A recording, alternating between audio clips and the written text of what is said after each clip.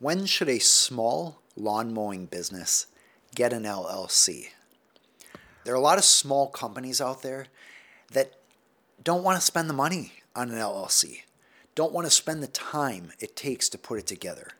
How do you know if you're big enough to justify setting up an LLC? Let's talk through this. First question is, are you likely to be sued? And would that lawsuit be against you individually or your LLC? So let's say you have a contract between a lawn mowing business and a homeowner. The contract says the homeowner will pay $50 for you to mow the lawn. Let's say the contract also says if there are any problems, the LLC will be liable. But here you are mowing the lawn. Let's say you start seeing a bunch of rocks and you say, I'm just going to mow over those rocks. As you mow over those rocks, one of them gets propelled into a window and breaks it. The question now is, who is responsible for the window? Your LLC, you personally, or both of you? Well, if you said both of you, you're correct. The contract between the homeowner and the business was with the LLC. So the LLC has liability for any breach of contract and also for any sort of negligence in the relationship. What about you personally, though? You might be saying, well, wait a second. I thought an LLC stands for limited liability company. In other words, my liability is limited.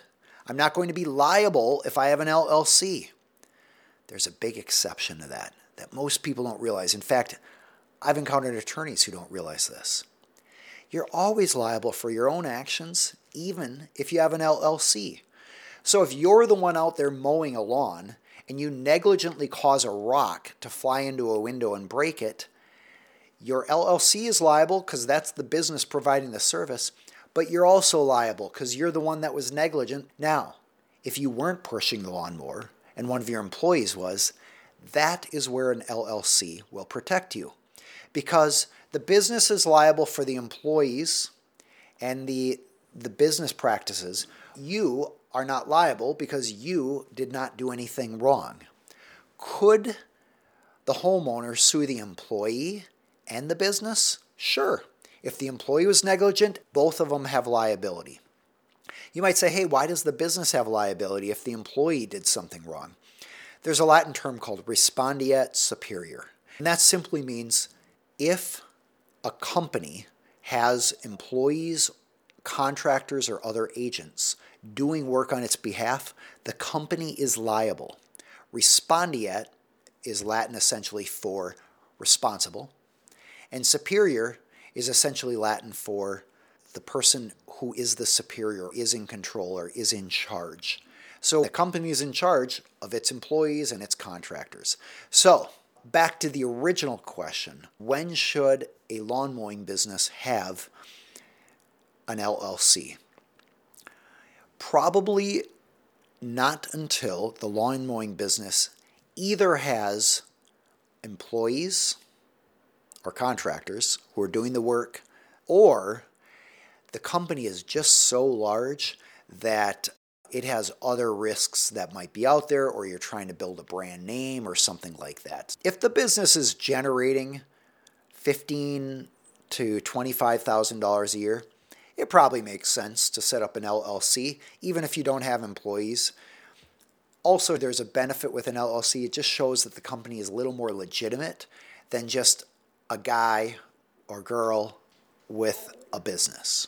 If you would like to get notified about the next live session, you are welcome to subscribe to the Aaron Hall Attorney YouTube channel.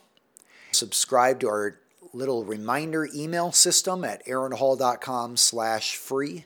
You can also sign up and follow us on other social media sites. I'm Aaron Hall, an attorney for business owners and entrepreneurial companies. It was a pleasure talking with you today. As I always say, before you rely on any of this, consult with an attorney. It's my hope that you use these questions to identify topics and questions to bring up with your attorney. Until the next live session, I hope you are doing well. Take care.